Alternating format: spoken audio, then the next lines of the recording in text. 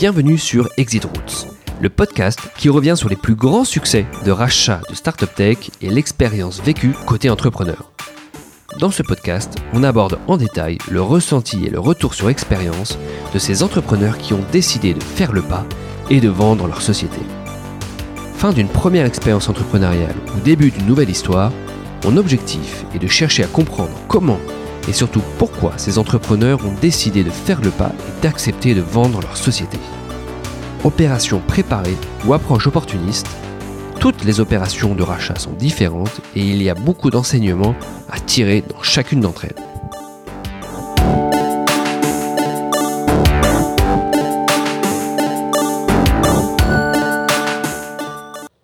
Je vous propose aujourd'hui un épisode sponsorisé par Partech.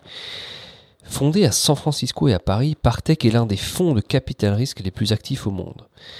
Les équipes de Partech apportent capital, expérience opérationnelle et support stratégique aux entrepreneurs au stade de seed, venture et growth capital. En janvier 2022, le portfolio de Partech comprenait 200 entreprises tech et digital dans 30 pays, dont 14 licornes. Pour ce nouvel épisode du podcast Exit Routes, je suis ravi d'accueillir Romain Lavaux. Bonjour Romain. Bonjour Hugo. Alors je suis ravi de t'accueillir aujourd'hui, on va faire un podcast hors série, bien que on va revenir quand même sur ton expérience entrepreneuriale et ton expérience d'exit. Voilà. Mais on va quand même essayer de passer un maximum de temps pour parler de ton activité d'investisseur actuellement et des sujets liés aux exits, évidemment, sous l'angle d'un investisseur early stage VC. Mais alors, comme je le disais, est-ce qu'on peut commencer par parler un peu de toi ? Est-ce que tu peux nous dire un petit peu d'où tu viens, qui tu es, et nous parler un peu de cette expérience entrepreneuriale qui date il y a un certain nombre d'années, je crois que c'était dans les années 2000, expérience entrepreneuriale sur laquelle tu as vécu un exit. Ouais, donc moi je suis partenaire chez Partech depuis presque 10 ans, j'attaque ma 10e année.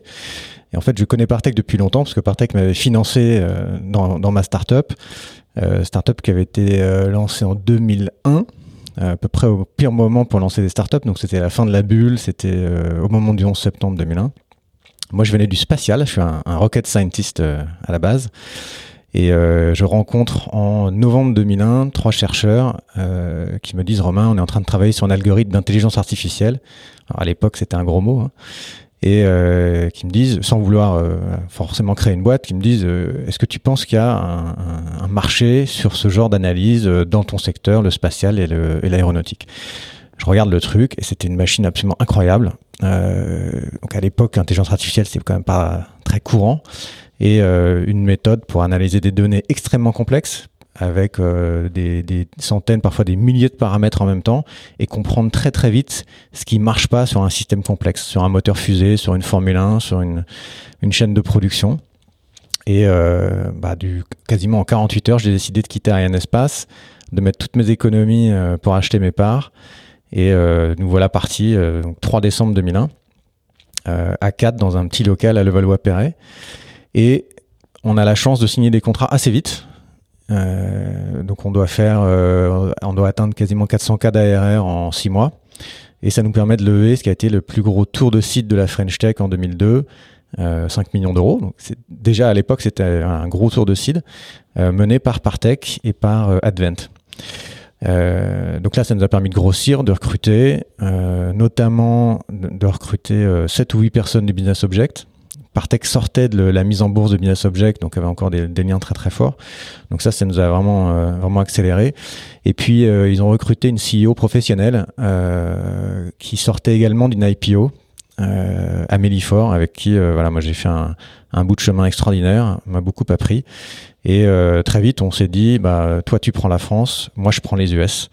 Et donc je suis parti aux États-Unis en 2005. Pour démarrer en fait l'activité là-bas. Donc j'étais CEO de la startup et patron des US. Et donc là, il a fallu recruter, démarrer les ventes. Et j'ai connu une première exit qui en fait n'a pas été une acquisition, qui a été une fusion. Ça s'est passé. C'est intéressant. On y reviendra après en termes de réflexion pour les entrepreneurs. Ça s'est passé par un client. En fait, assez vite, on a signé avec Boeing et qui est devenu un client important de la startup à l'époque. On avait des clients dans la pharma et dans l'aéronautique essentiellement. Et Boeing, en fait, en 2007, nous dit, je suis en train de faire passer toutes mes datas sur le cloud. J'ai choisi telle boîte qui était une startup dans le Minnesota qui s'appelait Intersim pour héberger toutes nos datas cloud. Il faudrait que vous développiez les API, etc. Donc, on discute au départ techniquement et on se rend compte qu'en fait, il y a un fit incroyable. Eux, ils sont que aux US. Nous, on est principalement en Europe. On fait d'autres métiers, mais on avait beaucoup d'activités dans l'aéronautique et ils faisaient que ça. Et techniquement, c'était quasiment la même stack, c'était un hasard. Et donc, on décide de fusionner les deux entités.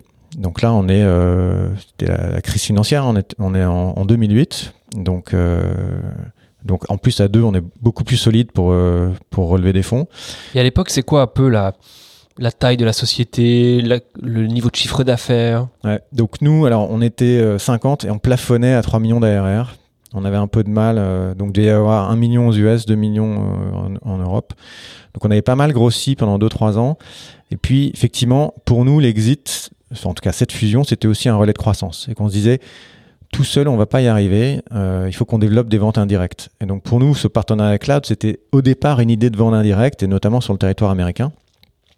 Puis on s'était rendu compte que quand on est un acteur dans le monde de l'aéronautique et la défense et qu'on a une boîte française, vendre aux États-Unis, c'est pas évident. On y arrivait, hein, mais on avait eu Boeing parce qu'on avait Airbus, mais c'était très dur d'avoir tous les autres. Et donc se marier avec une startup qui avait déjà tous les contrats, toutes les accréditations, etc., c'était quand même plus simple. Eux, ils étaient 70. Donc ensemble, on était à peu près à 10 millions d'ARR combinés, donc une masse critique plus importante. Et quelques années plus tard, en fait 3 ans plus tard, c'est Boeing qui nous a refait le coup, mais cette fois-ci avec une startup plus grosse, Dassault Systèmes, en nous disant, écoutez les gars, on adore ce que vous faites avec nos données du monde réel, parce que nous, on capturait et on analysait de la donnée d'essais en vol, de fabrication. On aimerait que ça puisse dialoguer avec nos métaverses. On parlait pas de ça à l'époque, mais nos métaverses industriels, toutes nos expériences 3D et ce qu'on simule, parce que vous trouvez des choses qu'on n'a pas trouvées dans les simulations. Et donc, on pense que ça doit pouvoir se reboucler. Et donc, même chose, on a démarré par un partenariat technique qui est devenu un partenariat commercial. Moi, je suis rentré à Paris à ce moment-là pour me focaliser. On a quand même bien vu que ça pouvait être extraordinaire pour nous en termes de synergie. Et donc, j'avais un badge Dassault Systèmes. J'étais 4 jours sur 5 à Vélizy. Donc, dans les petits trucs, hein, c'est comme ça, en fait. C'est en s'intégrant vraiment petit à petit dans la boîte, en faisant que les vendeurs de Dassault pensent à nos solutions quand ils discutent avec des clients, que c'est devenu une évidence pour Dassault d'acheter la boîte en mars 2011. On faisait 15 millions d'ARR à l'époque. Alors, ils n'ont pas payé très cher au tarif d'aujourd'hui, parce qu'ils ont payé à peine 3 fois l'ARR, alors qu'aujourd'hui, ce serait 10, 15, parfois 20. Mais un très très beau mariage. Alors moi, j'ai été loqué pendant 2 ans chez Dassault Systèmes. On y reviendra parce que cette période d'intégration, elle est essentielle. En fait, c'est une exit, c'est pas ça commence le jour de la signature. Et c'est très compliqué des deux côtés, hein. C'est très compliqué pour l'acquéreur et pour l'entrepreneur, cette phase d'intégration où en fait on joue beaucoup dans les 2 prochaines années. Et moi j'ai été assez vite engagé dans cette discussion avec Partech sur mon prochain move. Et donc moi j'ai été loqué 2 ans, je suis resté 2 ans et 4 jours exactement. Donc j'ai rejoint Partech le 8 avril 2013, ça va faire 9 ans. Ok, c'est passionnant, on va revenir sur l'expérience Partech, on va continuer à tirer le fil, mais si on reste donc sur cette expérience entrepreneuriale, cette expérience d'exit, il y a plusieurs choses, hein, et on va y revenir. Il y a le sujet de l'intégration, c'est clair, c'est un sujet évidemment cœur des sujets M&A. Il y a le sujet de la valo, on va peut-être y revenir un petit peu après. Et alors juste avant, moi je voudrais revenir sur 2 sujets, et le premier c'est en fait, on comprend que à chaque fois sur la fusion et sur l'acquisition par Dassault, ça a été des contextes plutôt de relations commerciales et de partenariats qui ont amené à ces discussions-là. Alors c'est intéressant parce que les opérations de M&A peuvent arriver dans d'autres contextes. On le voit souvent, ça arrive pendant une levée de fonds, ça peut arriver comme ça, un peu à l'improviste. Et ça peut arriver à travers justement ces relations de partenariat, ces relations commerciales, etc. Quel est un peu ton regard là-dessus ? Derrière, ma question, c'est est-ce que l'entrepreneur, est-ce que ça fait pas partie des choses pour l'entrepreneur à aller travailler très tôt, c'est-à-dire cette relation commerciale, cette relation partenariat, pour que, comme tu l'as dit, ça devienne une évidence à un moment donné pour des acquéreurs potentiels. Alors ça, c'est sûr. Avec le recul, je me rends compte que 3/4 des acquisitions, même, enfin celles que, voilà, j'ai participé à une douzaine d'exits chez Partech là. Les 3/4, c'est toujours des relations commerciales qui se sont transformées en une logique d'acquisition. Alors, parfois c'est défensif, c'est-à-dire que on sent qu'une startup risque d'être achetée par un concurrent et donc on fait le move avant les autres. Mais c'est que de toute façon, il y a eu déjà un peu ce proof of concept que quelque part, 1 + 1 fera 3. Et ça, c'est essentiel. Donc, c'est très très rare d'être acheté par quelqu'un à qui on n'a jamais parlé avant. En revanche, se vendre, c'est différent. Et donc ça, il faudra qu'on fasse bien cette distinction parce que, effectivement, là, je parle des acquisitions qui sont faites dans lesquelles il y a un move de l'acquéreur qui, de manière proactive, dit « Ok, je place mes pions ». Il y a évidemment plein de process d'exit où, pour diverses raisons, on est d'accord avec les entrepreneurs que c'est le moment de regarder s'il y a un acquéreur potentiel. Et là, les banques d'affaires vont nous aider à justement élargir les horizons. Et assez souvent, on tombe au contraire là dans cette démarche sur des acteurs nouveaux. Donc ça, c'est le quart qui reste dans mes observations. Ce quart-là, c'est effectivement des relations complètement nouvelles qui sont plutôt liées au talent de la banque d'affaires, d'avoir pensé à un acteur qu'on n'avait pas dans le radar et qui, dans le process, se dit « mais oui, c'est une synergie extraordinaire, technique, commerciale, géographique ». Non, complètement, il faut faire cette distinction. Mais alors souvent, on dit justement que les meilleurs exits, c'est quand on n'est pas à vendre. Alors, comment adresser ce sujet-là ? Comment savoir quand vendre et est-ce qu'il y a une option meilleure qu'une autre ? Alors, je pense qu'il y a déjà une discussion à avoir avec les entrepreneurs, c'est que nous, on ne finance pas des boîtes qui veulent se vendre, même au départ. C'est-à-dire que quelqu'un qui nous parle d'exit dans son pitch, c'est pas un bon signe. C'est-à-dire que les meilleures boîtes, c'est celles qui construisent un vrai business long terme, elles ont leur vision indépendante. Donc, être acheté de manière, on va dire, proactive par quelqu'un qui veut faire le move, ça, quelque part, ça se planifie pas. Ça arrive. Ça, je vais en parler parce que il y a la théorie et il y a la pratique. Et puis, il y a le cas où on doit se vendre. Donc ça, c'est en général, on plafonne un peu de manière indépendante. On se rend compte que pour que ce soit un périmètre géographique, que ce soit un périmètre industriel, on plafonne en termes de part de marché. Et donc, on sait que si une boîte plafonne très longtemps, elle va plus du tout être attractive sur le marché de l'acquisition. Donc là, on se regarde et on se dit, bon, on pense que cette année, la croissance va pas être dingue. Si on arrête de faire 100% de croissance, on a un risque de plus être séduisant ni pour les investisseurs, ni pour les acquéreurs demain. Donc, il vaut mieux regarder, se vendre aujourd'hui, tant qu'on a encore du cash. Donc, typiquement 1 an de cash. Et en général, on trouve, ce serait très rare qu'on trouve vraiment aucune porte de sortie intéressante. Alors, quand je disais il y a la théorie et la pratique, c'est que ça m'est arrivé de poser cette question à des entrepreneurs, de leur dire, bon, si demain tu as un chèque de 50 millions sur la table, est-ce que tu le prends ? Donc, la plupart des entrepreneurs disent, non, jamais, moi, je veux la $1 billion company. La pratique, c'est que quand il y a un chèque de 50 millions sur la table et qu'on a que chaque fondateur, il a encore 30% de la boîte, on prend le chèque. Et surtout qu'on a 25 ans. Et c'est ça, c'est sa première expérience. On va pas se mettre à la retraite, mais ça change la vie. Faut quand même dire ce qui est. Et donc, on va être dans une... en pratique, on va prendre le chèque. Et nous, en pratique, on va jamais s'opposer à la volonté des entrepreneurs. Par contre, ces entrepreneurs-là, c'est très très rare qu'ils restent avec l'acquéreur. Ils vont faire leur période de lock-up et ils partent. Parce qu'ils ont faim. Et c'est bien. Et c'est ceux qu'on aime, en fait. C'est ceux qu'on aime financer une deuxième fois. Parce que la deuxième fois, pour le coup, ils savent qu'ils prendront pas 50 millions. Oui, tout à fait. Donc, c'est intéressant. Et un autre point par rapport à ce que tu nous as raconté sur ton expérience à toi, c'est que vous avez donc assez tôt, au moment où vous sentez que vous stagniez peut-être un peu, tu nous l'as dit, fusionné avec une autre startup. Alors là, on va parler d'un deal vraiment startup, parce que l'autre transaction, c'est startup avec un grand groupe, on peut le dire, très structuré, avec ses avantages et ses inconvénients. Et alors, cette première opération, cette première fusion, je la trouve particulièrement intéressante. C'est vraiment le deal startup scale-up ou startup. Et ça peut amener à des choses intéressantes. Et pour autant, c'est pas les deals les plus faciles. Parce qu'il faut réussir à se mettre d'accord entre entrepreneurs, pardon. Alors raconte-nous un petit peu à la fois ta vision de ce deal startup et comment vous avez réussi pour le faire et pour que ça marche. Ouais. Alors aujourd'hui je suis un grand fan des deals startup hein, et c'est quelque chose qui était plutôt Silicon Valley, faute de grosses startups finalement, et qu'on commence à voir de plus en plus en Europe, et j'en ai eu beaucoup dans mon portefeuille, donc ça je suis vraiment un vrai avocat, d'autant que ça donne une possibilité supplémentaire à l'investisseur de départ de faire beaucoup mieux que prévu en fait. C'est-à-dire parce que ces deals là en général ils sont en grande majorité en shares, nous c'était 100% shares, donc c'était une vraie fusion. Et effectivement, quand on sent qu'une boîte plafonne et qu'on risque finalement, on se dit, moi je vais pas la financer éternellement, donc elle risque de mourir, ou alors il faut qu'elle soit profitable et ça restera un petit business, de se dire, ok, je vais me diluer de 50%, 30% ou 80%, mais au moins je me donne une vraie chance d'avoir un multiple, parce qu'à deux on sera beaucoup plus fort. Finalement c'est bon pour tout le monde. Donc ça s'impose, quand les synergies sont bonnes, ça s'impose un peu comme une évidence. Alors après il y a toujours la discussion sur la valo. C'est la valo des deux côtés. Dans pas mal de cas, quand les boîtes sont de taille comparable, on fait des ratios.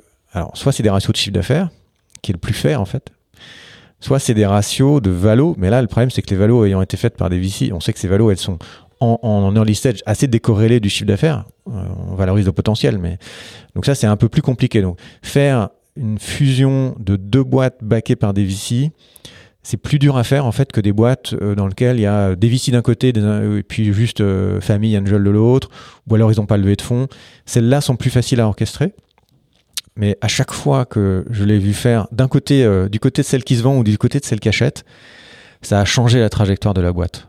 Ça change, et notamment pour celle qui achète. C'est-à-dire que c'est un outil qui est pas assez utilisé, je trouve, pour les entrepreneurs aujourd'hui, parce que ça veut dire accepter de se faire diluer de 20 ou 30% quand on est celle qui acquiert, mais ça peut complètement changer la trajectoire de la boîte. On va se retrouver avec un vrai bureau dans un nouveau pays, un nouveau business, et surtout le message qu'on envoie au marché, parce qu'une boîte qui achète une autre, le message implicite, c'est que celle qui achète, elle est vraiment forte, c'est vraiment le leader émergent sur son marché.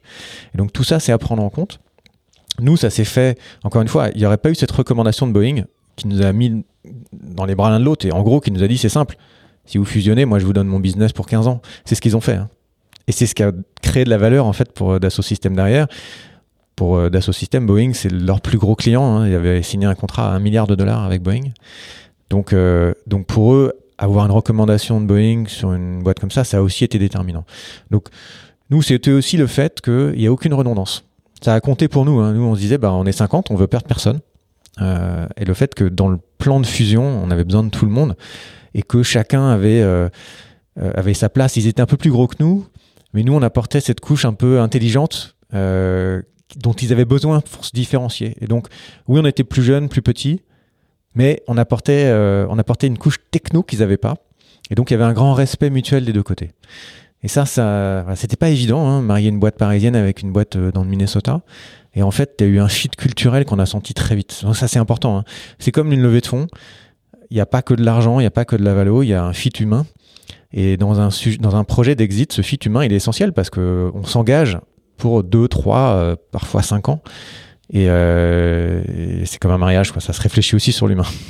C'est ça qui peut être difficile aussi pour l'entrepreneur, c'est d'aller mesurer à quel point ce fit se produit ou se produit pas. C'est un peu de l'intangible. Et puis la difficulté aussi, potentiellement pour l'entrepreneur, je me mets un peu dans les bottes de l'entrepreneur là, c'est...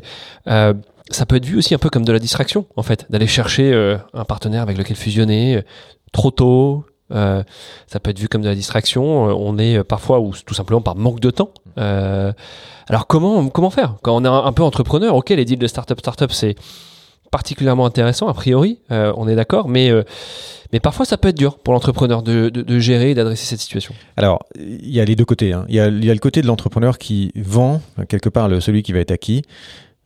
Lui, il part d'un constat que tout seul, il va pas y arriver. Donc, de toute façon, ça devient sa priorité de trouver une autre manière de réussir que de le faire de manière organique avec ses propres fonds. En général, c'est le constat que on n'a pas les KPI pour faire une belle levée de fonds, ou on a essayé de lever des fonds et on n'a rien eu d'intéressant et on dit faut que je trouve autre chose, faut trouver une autre solution.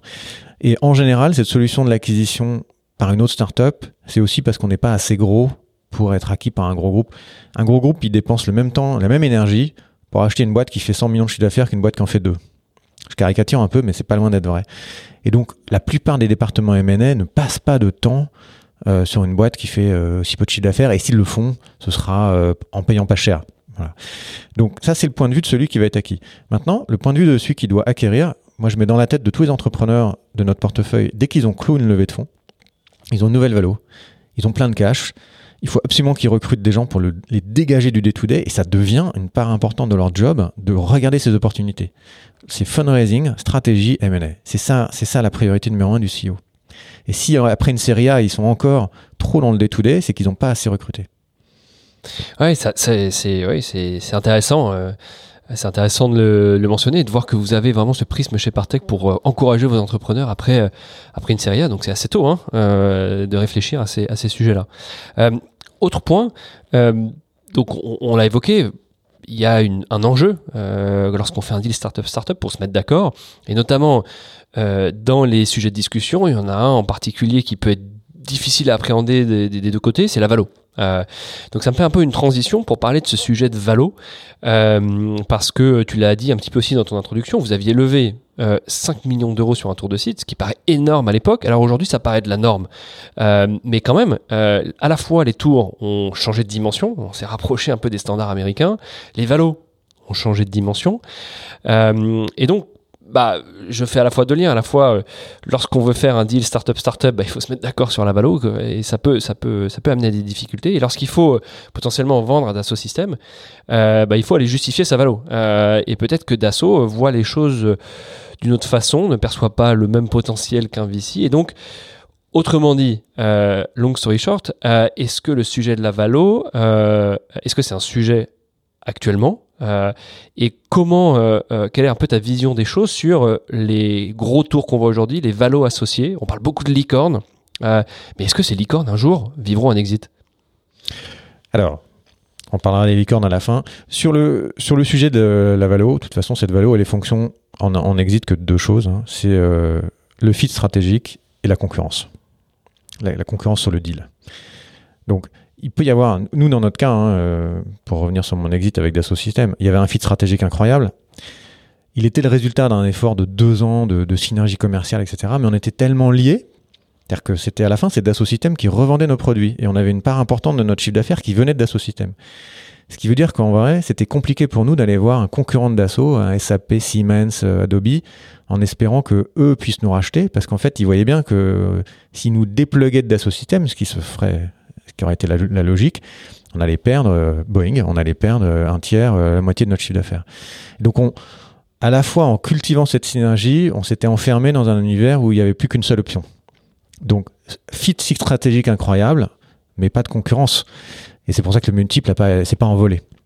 Après, je suis très content et voilà, je pense que Partech a pas gagné beaucoup d'argent sur cette affaire, mais ils m'en ont pas voulu, la preuve. Et c'était un fit incroyable pour les équipes. Voilà. Ça a été le socle d'ailleurs d'une nouvelle stratégie pour Dassault Systèmes qui a été d'acquérir des sociétés dans le monde réel, donc de connecter les data virtuelles avec les data réelles. Et maintenant, c'est une part importante du business de Dassault. Donc c'est toujours cette fonction, concurrence, fit stratégique. Et donc c'est toujours trouver, moi je le fais avec mes entrepreneurs, c'est trouver ce chemin qui nous permet de créer ces fits stratégiques avec plusieurs acteurs. Et donc là, il y a différents types de partenariats possibles, mais surtout de garder la concurrence ouverte. Ça veut dire par exemple, nous on a fait cette erreur, mais à la fois elle a permis le fit stratégique, c'est qu'on a fait rentrer Dassault au capital de manière minoritaire à l'occasion d'un tour. Ils ont pris 20%. Quand on est financé de cette manière, on sait que les options d'exit derrière, elles se réduisent. Donc je résiste toujours à la tentation de certains entrepreneurs qui nous disent « Ah mais regarde, je peux faire rentrer telle grosse boîte américaine à mon capital, c'est super, ils vont nous aider sur le business. » Oui, ils vont vous aider sur le business, mais le problème c'est que ce sera dur. Voilà. Et donc on le fait de temps en temps, mais à la condition qu'ils soient pas au board, qu'ils soient ultra minoritaires, qu'ils aient pas le droit de blocage sur la sortie, etc. Donc, faut le prendre avec des pincettes. Mais donc, c'est cet art de cultiver la concurrence tout en cultivant l'attractivité de la boîte. C'est rester indépendant tout en offrant avec beaucoup d'acteurs la possibilité de synergie.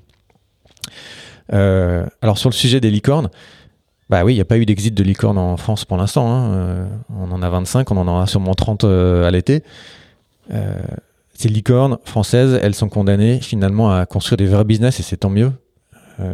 C'est d'ailleurs le syndrome, c'est ce qu'on voit dans la plupart des fondateurs de ces licornes, c'est qu'ils ne sont pas du tout dans une logique d'exit. Il n'y en a pas un qui se dise demain je vais vendre la boîte, éventuellement IPO, et bon, en ce moment il n'y en a pas beaucoup qui parlent de l'IPO, mais tous sont vraiment dans une logique de dire je veux construire un nouveau leader sur cette catégorie.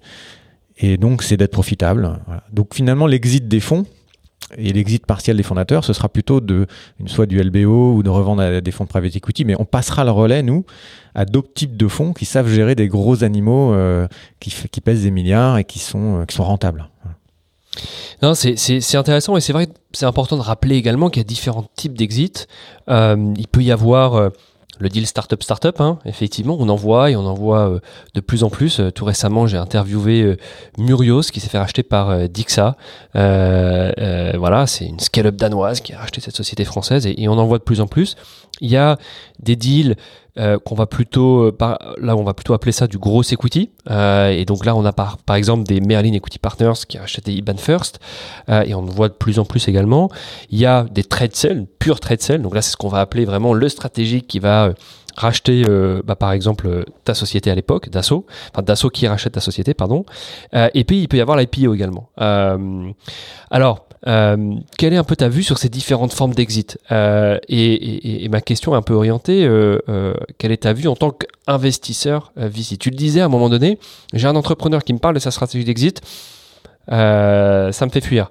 Est-ce que tu préfères des entrepreneurs qui te disent voilà, je veux garder mon business ad vitam aeternam, mais on sait que toi, à un moment donné, il faudra que tu sortes. Est-ce que tu veux des entrepreneurs qui visent l'IPO? Voilà. Et dans le même temps, les sujets d'IPO, pour le coup, on a rattrapé les standards de levée de fonds aux États-Unis, mais on n'a pas rattrapé les standards d'IPO des États-Unis. Donc voilà, plusieurs questions dans la question, mais quelle est un peu ta vue sur ces différentes formes d'exit?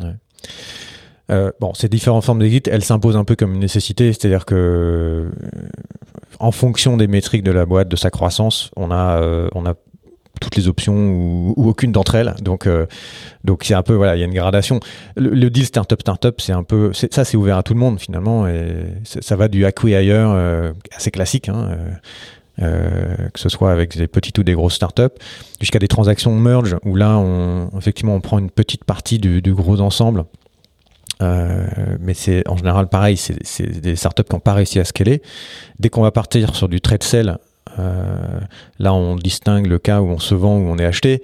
Mais voilà, donc ça c'est plutôt des boîtes qui sont attractives non pas seulement pour leur tech et leur équipe, mais aussi leur chiffre d'affaires, leur base de clients. Et après il y a toute la catégorie d'exit de scale-up où là effectivement en biotech on arrive à faire des IPO de boîtes qui sont pré-revenues. On a vu des SPAC de boîtes pré-revenues, pas très fan. Pour la plupart des boîtes, l'IPO, c'est 100 millions de chiffre d'affaires, profitable ou pas loin de l'être. En tout cas, il faut un chemin crédible vers la profitabilité. Moi, je préfère clairement les entrepreneurs qui... C'est notre job de passer du temps sur l'exit quelque part, de faire des plans. Donc, je préfère les entrepreneurs qui, eux, même s'ils y pensent, c'est pas leur objectif. C'est intéressant d'avoir éventuellement un objectif de valo. J'entends aujourd'hui des entrepreneurs qui me disent moi je veux construire une boîte à 10 milliards, je veux construire une boîte à 100 milliards.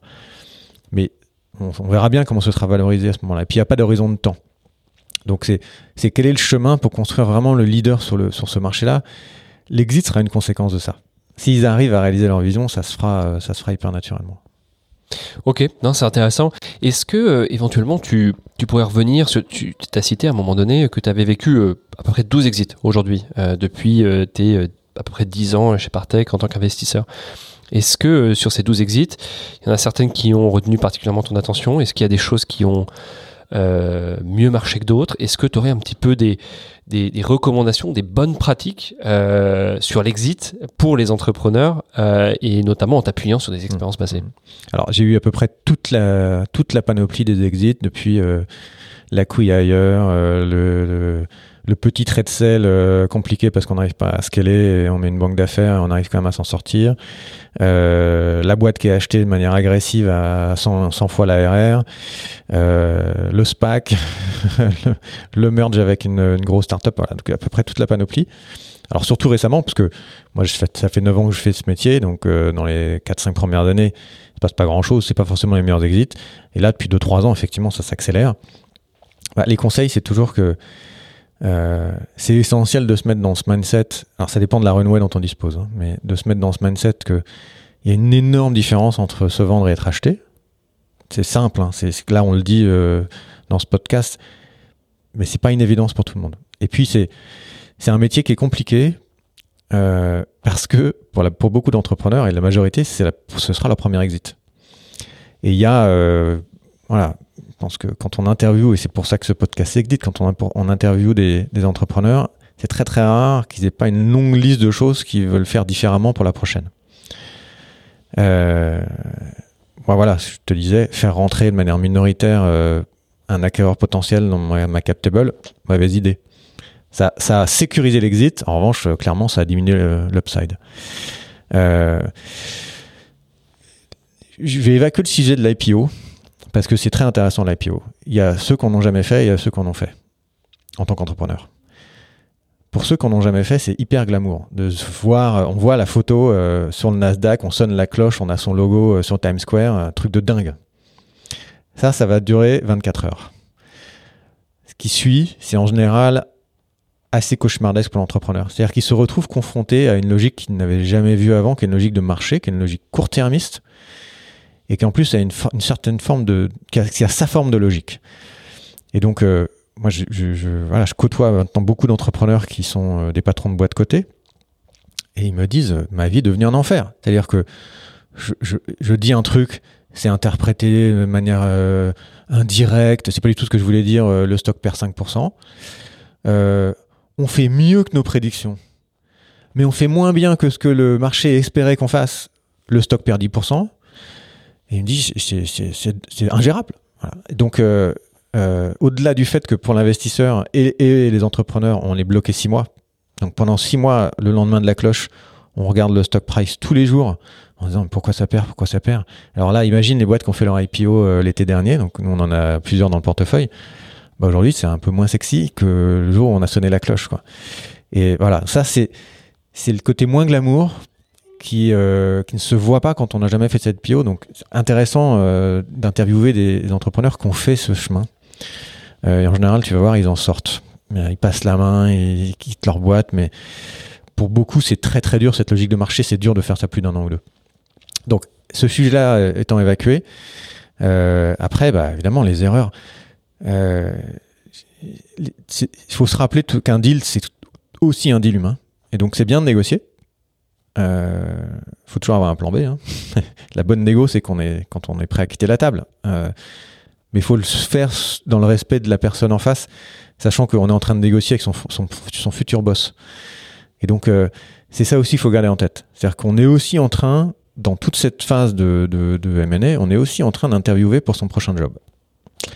Et c'est pour moi aussi ce qui cause cette forme d'échec, c'est-à-dire que il y a toujours une frustration dans ces ventes, que ça peut être sur la valo, ça peut être sur le positionnement de la techno dans la grande boutique où on considère que c'est pas assez valorisé, etc. Il y a toujours des frustrations. Ces frustrations, elles mènent au fait qu'on se sépare.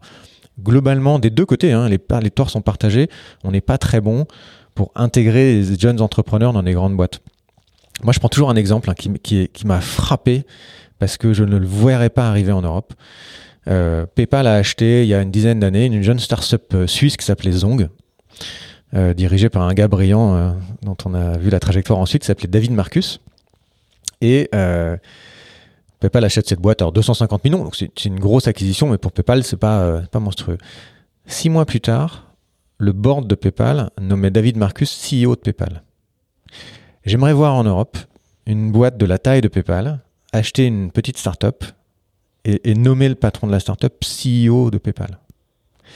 Ça, ça en dit long sur notre capacité à valoriser une équipe, parce qu'évidemment, du coup, l'équipe de Zong derrière David Marcus s'est trouvée hyper valorisée chez PayPal.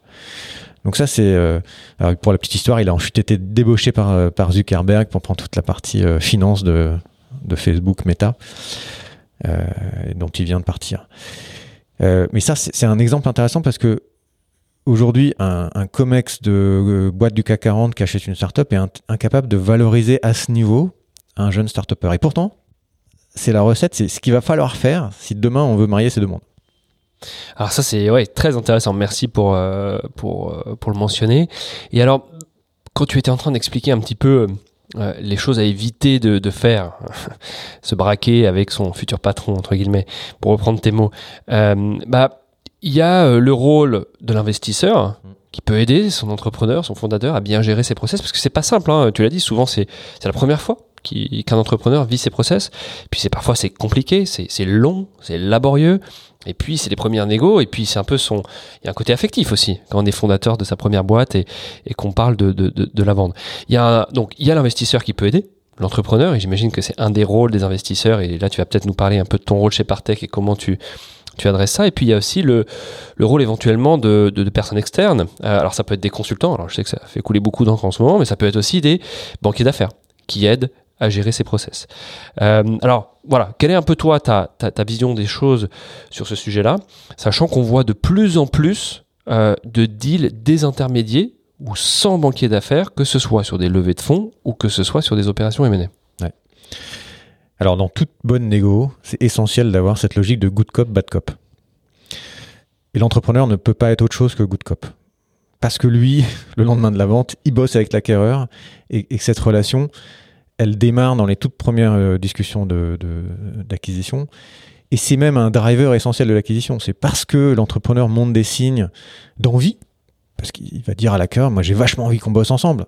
Il y a des synergies incroyables, je me projette chez vous, ce serait fou. Malheureusement, mon investisseur, il veut pas vendre.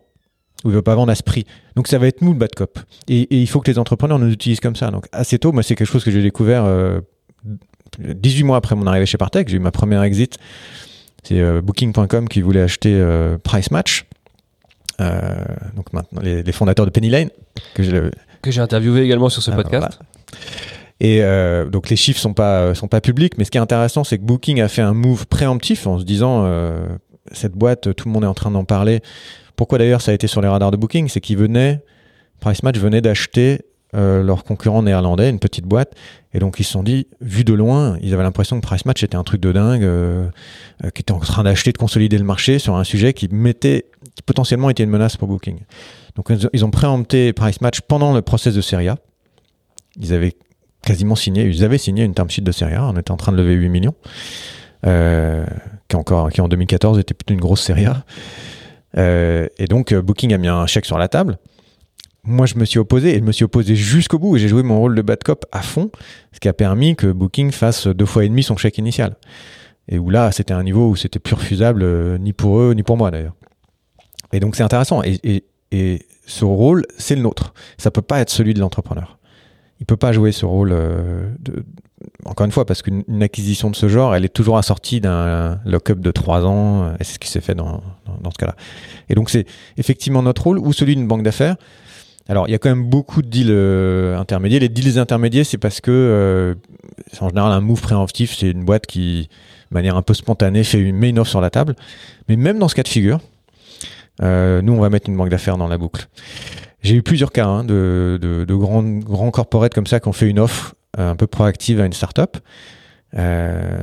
Donc nous, notre stratégie, c'est de dire c'est pas assez cher, bad cop. Et en gros, on dit bah voilà, soit c'est tant, donc tu mets 100 millions, sinon m'intéresse pas. Et sinon, je lance un process avec une banque d'affaires. Et donc la crainte d'être mis en concurrence peut faire que effectivement le corporate rehausse son offre et dit ok, je préempte. Ou, et c'est là que la banque d'affaires va rentrer en jeu, ou à ce moment-là on fait un vrai process. Quelque part cette offre a été le point de départ de cette réflexion, en disant tiens, c'est peut-être le bon moment, on n'est pas obligé de vendre, mais faisons un tour d'horizon avec la banque d'affaires. On sait que dans 95% des cas ça va finir par une vente, pour ce que je mentionnais tout à l'heure, qui est que quand il y a un vrai chèque sur la table, même si c'est 50 millions, en fait, c'est rare que les fondateurs ne veulent pas le prendre. Et même si le corporate nous dit OK pour 100 millions, on va quand même mettre une banque d'affaires dans la boucle. Alors, Les taux de com sont évidemment plus faibles parce qu'il n'y a pas tout le process. Mais en fait, on se rend compte que la valo, ça n'est qu'une partie du deal. Il y a toutes les autres clauses. On passe un temps fou, et ça, c'est voilà, un autre conseil. Hein. On passe un temps fou sur cette histoire de liabilities, donc les responsabilités post-deal. Les entrepreneurs signent un certain nombre de garanties. Alors il y a des garanties de base, nous c'est des garanties de base du style on est bien les propriétaires des actions qu'on vous vend, ça c'est simple. Mais il y a des garanties qui peuvent aller beaucoup plus loin, des garanties fiscales. Si vous êtes rattrapé par le fisc ou l'URSSAF, vous me dédommagerez, moi l'acquéreur. Et ça peut être des trucs qui vont, ça peut être des garanties GDPR, ça peut être des garanties de propriété intellectuelle, des trucs. Donc en gros, si vous êtes attaqué demain et que moi je me prends un procès, vous me dédommagez à des montants qui peuvent dépasser le montant que je vous ai donné. Donc si on fait pas gaffe, on peut se laisser embarquer dans des deals qui ont l'air d'être sympas d'un point de vue valo et qui en fait peuvent très très mal se terminer. Donc cette partie de négo des termes, qui est typiquement un sujet de bad cop, encore une fois, il faut un tiers. Et quelqu'un qui a l'habitude de le faire. Donc des bons avocats, une bonne banque d'affaires, et là c'est essentiel. Alors ce que tu mentionnes là, c'est ce qu'on appelle garantie actif-passif pour les entrepreneurs qui sont confrontés à ça. Donc c'est vrai que c'est un élément de négo, si ce n'est pas le principal, un élément de négo essentiel et très important. Un autre élément de négo sur lequel je rebondis, parce qu'il est à la fois lié à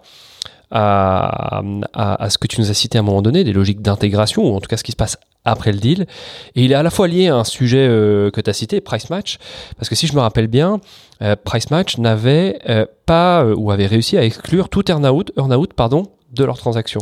Alors, parce que donc ça c'est un élément peut-être à mentionner également. Ouais. Souvent, quand il y a une opération M&A, on va loquer effectivement les entrepreneurs, parfois leur faire garder certaines actions et les faire sortir au fur et à mesure, et parfois faire ce qu'on appelle la mise en place d'un earn-out. Donc c'est l'atteinte d'objectifs dans le futur. Et c'est là où il peut se passer des choses.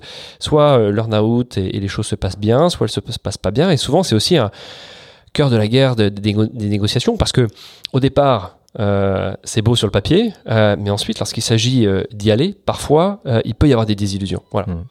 Alors ça, c'est assez classique. Il faut comprendre qu'un gros corporate, il a lui un multiple de valorisation. Il a un multiple en bourse de 1 fois, 2 fois, 10 fois le chiffre d'affaires. Donc s'il paye une acquisition 50 fois le chiffre d'affaires, c'est qu'il fait le pari que demain, elle aura grossi au moins 5 fois pour justifier son prix et que ça rentre dans son multiple de marché. Donc c'est pour ça qu'en général, quand on est surpayé par rapport au multiple de l'acquéreur lui-même, on est un peu condamné à faire de la croissance chez l'acquéreur. Et donc il est assez fréquent que l'acquéreur mette effectivement un bout de la transaction qu'on appelle l'earn-out, qu'il va donc falloir gagner sur des objectifs de chiffre d'affaires.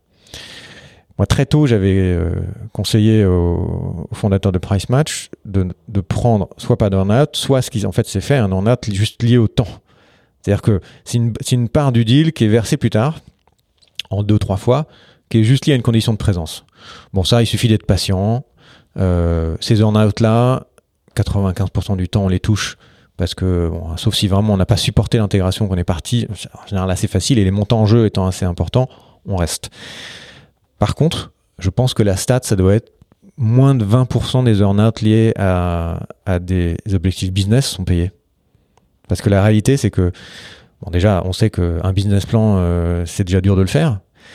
Mais le business plan qu'on a promis à un acquéreur, finalement, sans connaître du tout les conditions de l'intégration, les moyens dont on va disposer, il est tout à fait possible que dans 6 mois, l'acquéreur décide de passer votre business en priorité 2 et ne mette pas tellement de moyens, et vous n'atteindrez pas les objectifs et il ne vous paiera pas. Et donc ça, c'est un élément important de la négo.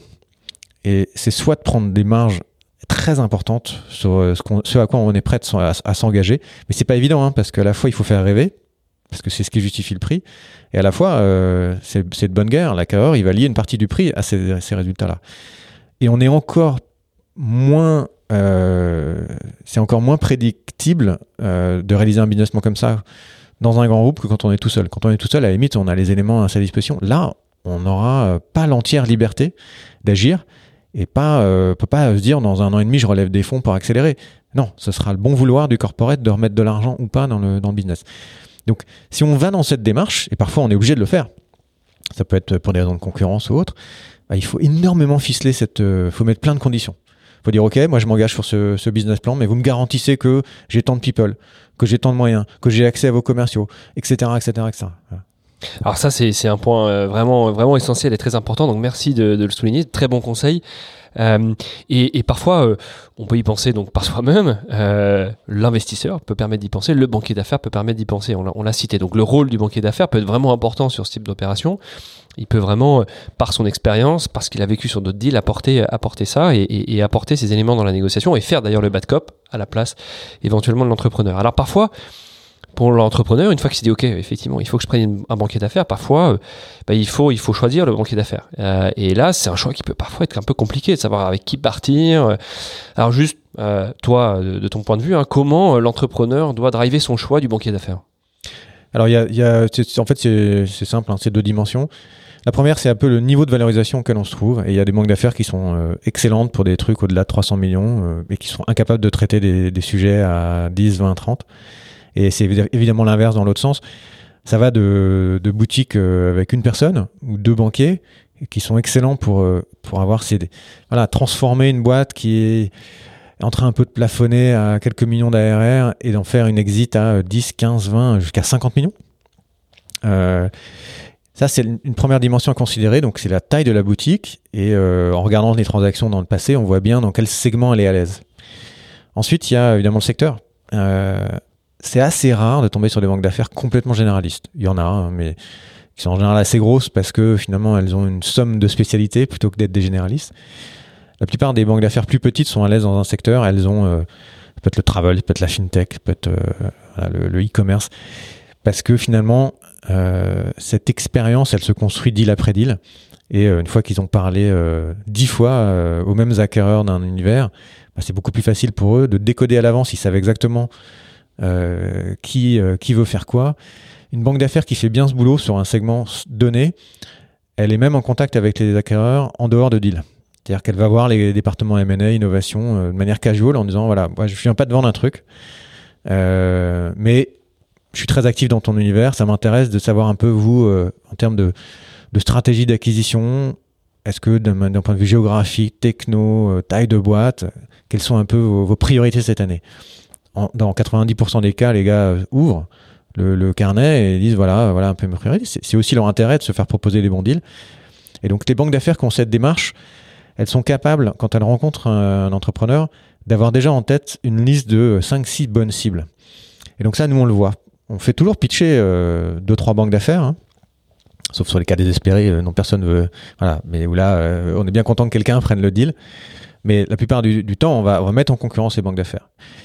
C'est pas tellement une affaire de prix parce que les prix sont toujours les mêmes. C'est à peu près les mêmes structures de deal. En revanche, on va avoir des démarches assez différentes. Et nous, on attend ce type d'explication, de dire on sait que HP, ils ont sur leur roadmap tel type de deal, tel type d'acquisition cette année.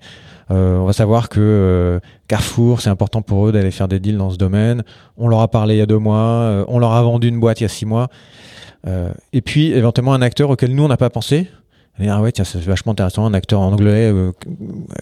Donc, le pitch, finalement, est assez important dans la sélection de la banque d'affaires parce qu'on va déjà avoir une idée de la démarche qu'elle a suivie avant et la démarche qu'elle va suivre pendant le deal. Alors, c'est un élément important et moi j'en suis particulièrement sensible évidemment.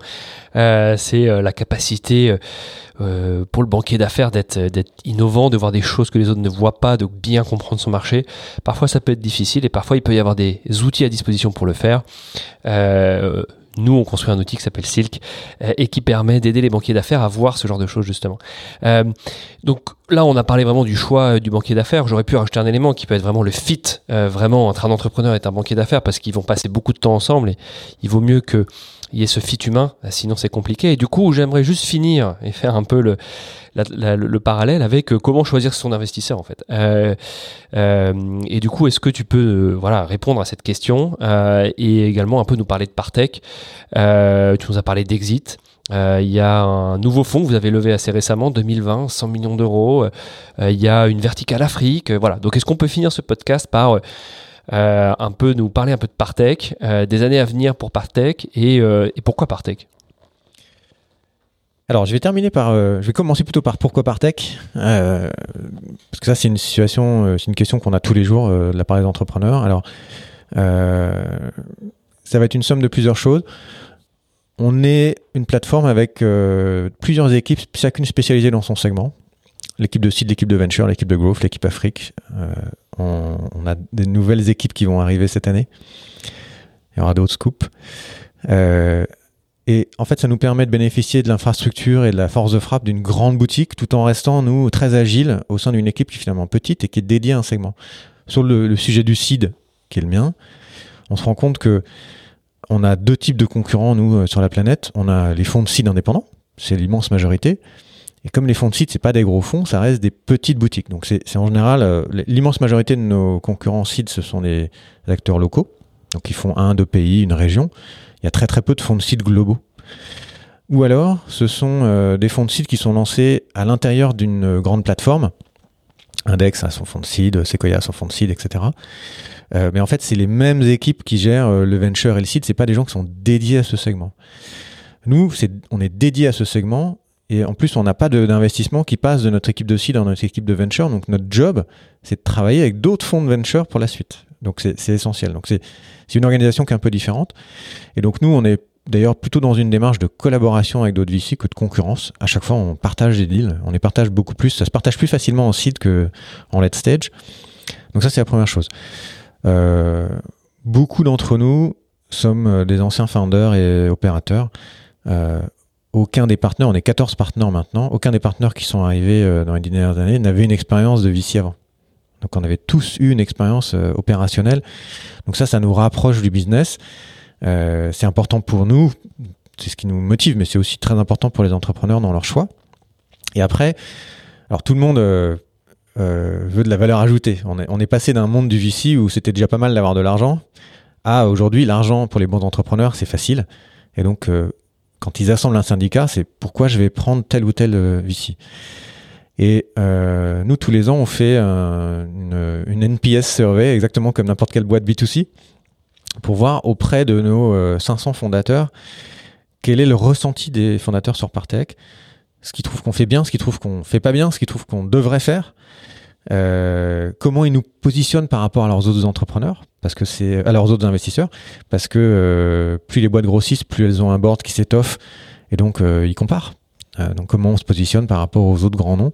Et donc c'est très intéressant ce feedback. Alors c'est pas un scoop, mais pour nous ça en est un chaque année, c'est que ce feedback il est excellent.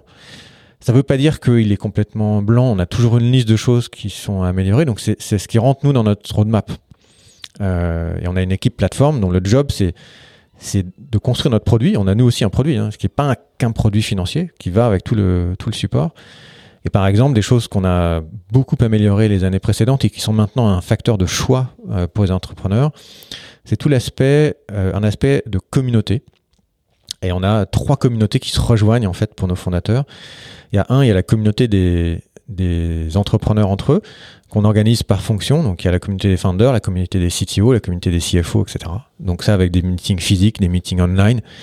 Le meilleur conseil qu'on peut recevoir dans la vie, c'est pas le conseil d'un VC. C'est le conseil d'un autre founder qui est dans le même secteur, qui vient de résoudre les mêmes problèmes. Une boîte qui est growth stage, qui parle avec une boîte qui démarre. Voilà, ça, c'est ce qu'on est capable de mettre en place. Et quand on fait ces événements, on n'est même pas sur scène. C'est un panel avec 3 entrepreneurs du portefeuille et qui parlent devant les autres. On a une autre communauté qui est la communauté de nos investisseurs. Donc là, on a 2 types d'investisseurs à valeur ajoutée pour nos founders. On a 30 grands corporates, et je pense que ça va être les plus grosses participations corporates dans les fonds, et qui sont que les noms que tout le monde connaît, les Accenture, Cisco, Nokia, L'Oréal, Carrefour, Visa, Bertelsmann, etc., etc. Donc dans chaque secteur, essayer d'en avoir 1 ou 2 de référence qui concrètement investissent chez nous pour développer leur business avec les startups. Et nous, on est cette cheville entre les deux qui mène à du business, qui mène aussi à des exits. Et une autre catégorie d'investisseurs qui sont des founders eux-mêmes. On est en train de lever notre 4e fonds de seed en ce moment. Ce sera des annonces bientôt. On a plus d'une 50aine de founders des fonds de seed 1, 2, 3 qui sont investisseurs dans le fonds 4. Plus une autre centaine de founders qui n'ont pas été backés par Tech et qui sont investisseurs chez nous.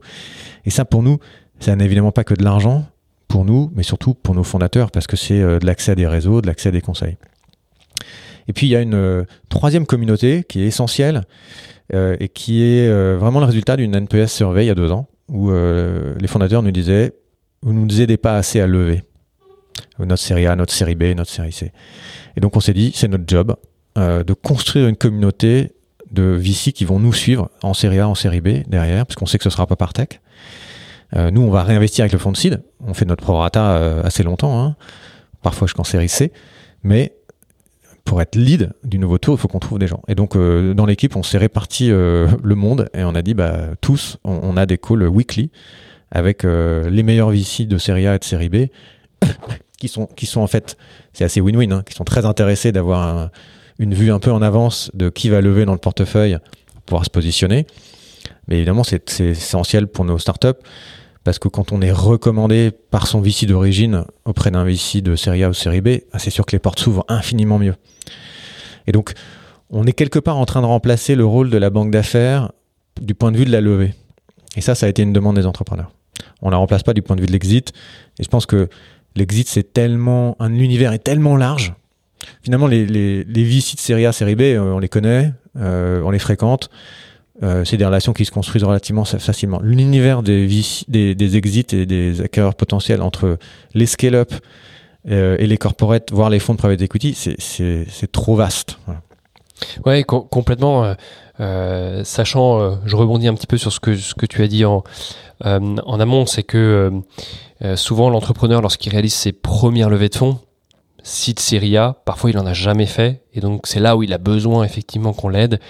C'est là où il y a d'ailleurs, je pense, un marché pour les intermédiaires, et on voit, et je le mentionnais à un moment donné, beaucoup moins d'intermédiaires quand on arrive sur des tours de série B, série C, parce que justement, j'ai l'impression que l'investisseur ou les investisseurs jouent ce rôle. Alors, je vais partiellement te contredire. Il y a effectivement on voit beaucoup de tours de seed et de série A intermédiaires. C'est rarement les meilleurs. Et donc, nous, c'est presque un signal.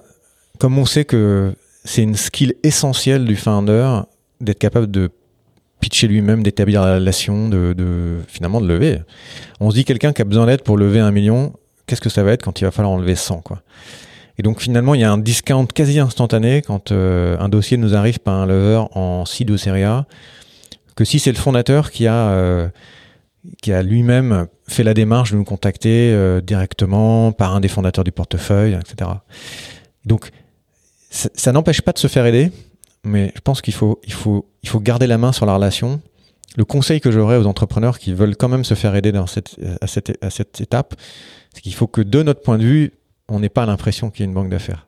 Donc c'est eux qui envoient le mail, c'est eux qui pitchent, et on ne veut pas avoir la banque d'affaires dans le meeting, qu'elle aide en sous-main pour identifier les cibles, pour évidemment pas refaire le pitch, pour les aider à négocier. Très bien, et à la limite, on n'a pas besoin d'être au courant, mais on va le voir parce qu'il y aura une commission qui sera payée par la startup, mais ça c'est de bonne guerre, mais c'est l'entrepreneur qui a fait le boulot. Et ça c'est essentiel, parce que même sur l'exit, ce sera à lui de faire le boulot à la fin, que c'est un fit humain. Et donc c'est le point que j'ai pas mentionné sur comment on choisit son investisseur. Il y a énormément de fit humains. Moi j'avoue que je me rends compte qu'on part pour 7-8 ans avec des entrepreneurs. C'est beaucoup plus long finalement que l'acquisition moyenne ou même que le travail d'une banque d'affaires qui va être de quelques mois. Et donc nous, on se dit, si je vais passer mes soirées et mes week-ends au téléphone avec une personne, il faut, j'adhère à sa mission, et sa mission c'est quasiment la mienne. C'est-à-dire que cette startup, je pourrais y bosser, mais surtout, c'est quelqu'un avec qui j'ai envie de bosser. Et ça, c'est vraiment les deals qui fonctionnent. Et parce qu'on choisit, nous aussi, on se choisit mutuellement sur ce fit, c'est aussi ce qui fait que derrière, on a un très bon NPS et que notre premier marketing, c'est les fondateurs du portefeuille et des exits. C'est aussi pour ça, c'est pas un hasard que tous réinvestissent dans nos fonds derrière. C'est qu'on a créé quelque chose à l'occasion de ce premier deal. Il y en a qu'on finance aussi pour une deuxième aventure. Et ils deviennent angel, on se partage des deals. Donc c'est un métier qui est beaucoup plus humain qu'on ne le croit. Ouais, on va finir là-dessus. On revient sur cette notion de fit humain, que ce soit avec un banquier d'affaires, mais en particulier effectivement avec un investisseur et également avec un acquéreur potentiel à un moment donné. Merci beaucoup, Romain. C'était passionnant et on va suivre du coup les annonces de Partech dans les prochains mois. Merci Hugo.